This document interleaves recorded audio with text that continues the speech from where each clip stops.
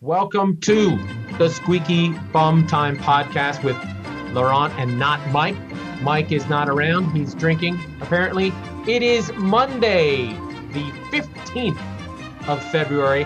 And in this episode, we are going to talk about the latest losings by Liverpool, the latest poor performance by Manchester United, and the latest Dushiko between Spurs and Manchester City.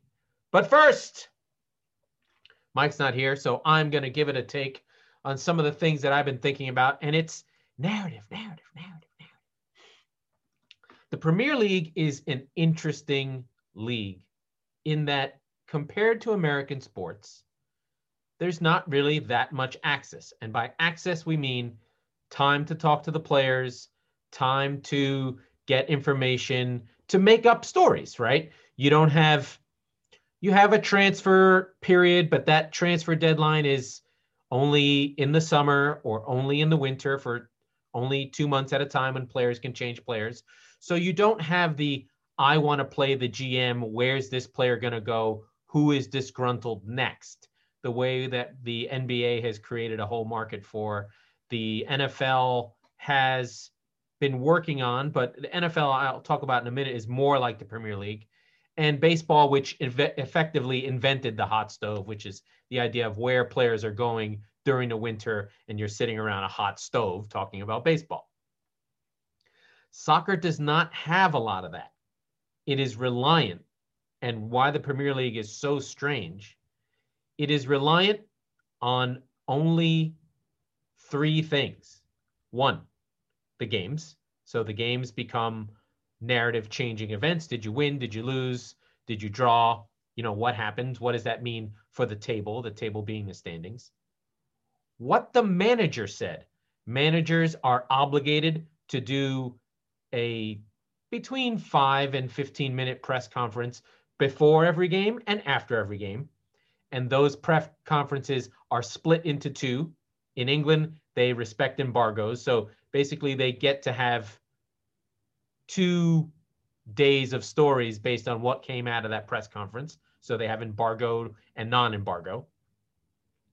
And lastly, whatever comes out of the transfer market or whatever. So there's very little information. And so we create narratives out of those two things. And the third thing being the big driver of narrative of who are the big teams? Who are the big stories? I would count in games as being referee decisions. I would count in games as being, things like that. So we have games, the referee decisions, and then 2 separate manager things. And then I guess the big narratives are the historical importance of the club. So Manchester United and Liverpool, who are the traditional powers of English football, by a lot, like it's not close. They drive the narrative. So for instance, even though Manchester City is winning the league and winning every game by a lot, the narrative is not around Manchester City's games. You get a day or two. Oh, look at Gundogan. He scored goals. Oh, look at Pep Guardiola. Look what he's doing. The narratives are look at Liverpool, look at the story of how they've collapsed. You get a bigger story. And then Manchester United, which is the biggest, one of the biggest teams in the world. They'd say Barcelona, Manchester United, Real Madrid, and Liverpool are the biggest teams in the world in terms of brand. Arsenal are up there too, but Arsenal right now, because they're not playing well, the narratives don't really work when your team is bad. You've got to be kind of good. Otherwise, people are like, come on, man, I don't want to hear about this shit. But those are the big three. And so that's where the stories go. And as a fan of a relatively nouveau riche club, Manchester City has only been a non-local club for less than 10 years, or just over 10 years, since 2008. Yes, they have history, but it's local history. Manchester City's history is really of a local team on the west side of Manchester, and among local people who lived around that team, and that's what they were about. Yes, they had little appearances throughout history. They pop up here and there, but is really against Manchester United just in the backdrop of those things. They really don't have many European exertions. And so the context of when my team is great is juxtaposed against Liverpool. City aren't winning the league. Liverpool are losing. Manchester United aren't winning the league. They can't overcome City, right? City is just this robotic monolith. There's no stories around my team because we don't have fans. So we only come up as like who if a TV station or a news article writes a Manchester City story, it gets 10 clicks. If that story is about Manchester United, it gets 1,000 clicks. If it's about Liverpool right now, especially after they won, it gets 1,200 clicks. So it's all into scale. Anyway, that's how narrative works. And then, of course, when you're on Twitter, social media has become a new channel. But I think the traditional news people are not really taking it as a major path forward to talk about things. Yes, the players post on social media, but it's almost an extension of the boring post-game narratives. They don't really say anything. In fact, half of them probably don't even do it themselves. They hire people to be their social media managers. They put a photo and they put up, oh, let's go get more 3 points. It's very rare that there's an actual person behind them. So there's that. Let's go to the games though. So, and even in this podcast, we do go the narratives, right? The narrative is Liverpool lost again. They lost to Leicester City in a chance for it was a top 4 clash, but now Liverpool sit in 6th and Leicester City sit in 3rd on goal difference, 3-goal difference from Manchester United. And this was a game that Liverpool actually played well. They had the lead on an amazing goal by Firmino to Salah. But then 75th minute, mistake, Harvey Barnes scores, Vardy scores, and it just falls apart for Liverpool, and they lose 3-1. Not interesting because of the result. Interesting because Jurgen Klopp, after the game, again, we just have these media moments. There's post-game media, then there's newspaper media, and that's it. And that's all that drives the stories. Jurgen Klopp conceded the title. He looked broken. His mother had died, so it's sad. That's terrible. But that's where Liverpool are right now. They sit in 6th place, 13 points behind Manchester City, and City have a game in hand. So that happened. United, they drew with West Brom. This is now the 2nd game or the 3rd game of the season that United has dropped points against the bottom 3. So they lost to Sheffield 2 weeks ago, or 3 weeks, actually more than 4 games ago. I don't even know how many weeks ago. It might have been 3 weeks ago. And now they've dropped points to West Brom. Since they were declared the title when they were in 1st place for a week, they have fallen on hard times. They have got their last 5, lost to Sheffield, drew to Arsenal, beat Southampton 9-0, and then drew to Everton 3-3 and drew to West Brom. So they're not title contenders. Again, Ollie out, Ollie in, who the fuck knows? But they sit in 2nd, and they are still having the same problems. They can't break teams down. This was an insipid performance. It was really bad. And, there were penalty, VAR, blah, blah, blah. I hate VAR. It's terrible. It becomes a talking point. Anyway, United are not challengers. Next up was Leicester. Leicester had a really good performance. Ndidi, of course, I talked about it. Vardy, I talked about them. They're both there. And they just cream Liverpool. They're just better right now. They have a lot of fight. They're quietly moving along. They don't have many great results, but they're staying in the top 4. They had a 0-0 versus Wolves, and they lost to Leeds, which was a great win for Leeds a couple weeks ago, and then a draw before that, 1-1. So they only have 2 wins in their last 5, but they're hanging in.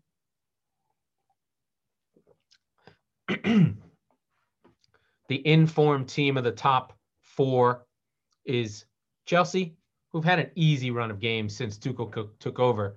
Wolves, they beat Burnley 2-0. They beat Tottenham 1-0. They beat Sheffield 2-1, and now they beat Newcastle 2-0. So Tuchel had a good run to jump in. They haven't really played anyone, but I think the key thing for them is they're not giving up any goals. And, if we look at what happened with City when they were sort of going back to the drawing board, Pep focused on defense first. Once the defense started working and the identity of the team changed, then they went to play. So I think Tuchel's focusing on the defense first and then moving along.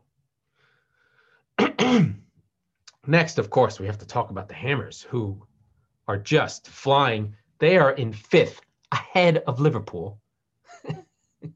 David Moyes beat Sheffield United 3-0 today after a Fulham draw and a win versus Villa. Listen, I've been singing the praises of Villa, but the secret team we have to love is our beloved West Ham. Now, they are flying in the sky a little bit. Of the top teams, they're the worst expected goal difference per 90. They're breathing in rarefied air and getting lucky, but you know what?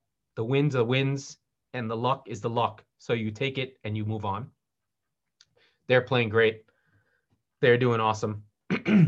Liverpool, just way off the pace, just not scoring goals, not defending as well as they should, just in bad shape. Everton come off a loss. We move down the table one more. They lose to Fulham. Huge win for Fulham. Fulham are well loved. Everyone likes the way they're playing. This is a weird season where the bottom 3 are really good. There's not really any bad teams.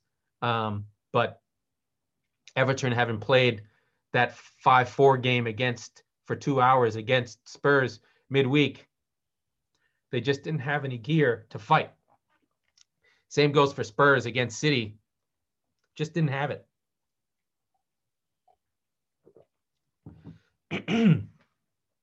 My throat's bothering me today. I'm going to have to end the pod early. Villa, sad draw versus Brighton. Brighton battered them. My guys, in 8th. Villa, incredible. Spurs hanging on in 9th, but have lost 4 of their last 5. And their last win was versus West Brom. So they're sliding. They've got to get back on track desperately. The magic of Kane and Son is slowed down a bit. Hugo Lloris has been poor. Son is cooled off, but he was scoring on like 60% of his shots. So that was to be expected. And Spurs now have Arsenal on their tail, 2-point gap, but Arsenal have played one more game. Arsenal beat Leeds in a really fun 4-2. Arsenal were up 4-0, but of course, Leeds. Leeds have to do their Leeds thing, and they grab 2 back and almost get a penalty to bring it to 4-3. But of course, it was an open game, up and down, typical Leeds. Leeds sit right behind Arsenal on 32. They're 2 points behind them. My throat's bothering me.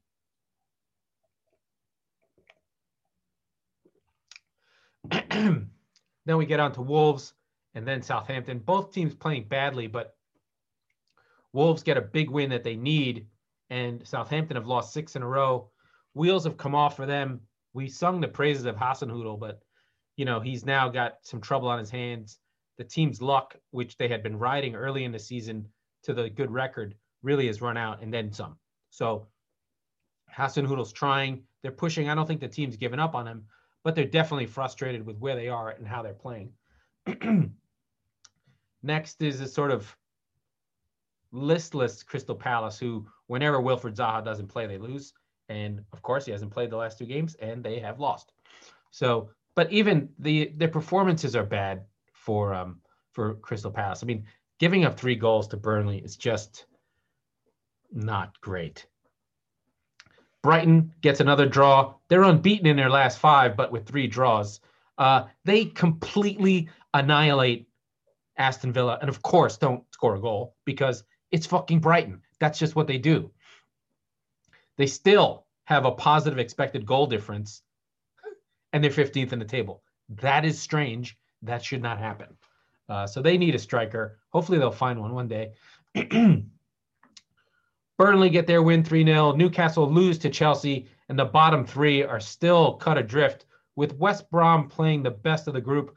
I love my Sheffield, but Sheffield are still just not able to get results, and that's what we look like.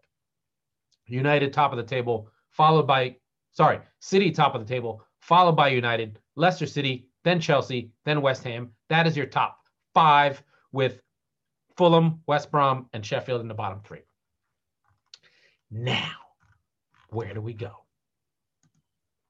We have midweek action. Burnley plays Fulham. Everton play Manchester City. Those are makeup games for COVID games that are being made up. So City will pick up their game in hand finally, and so will Fulham will pick up a game in hand, and so will Burnley and Fulham. Yep, they'll be even, and then City and Everton.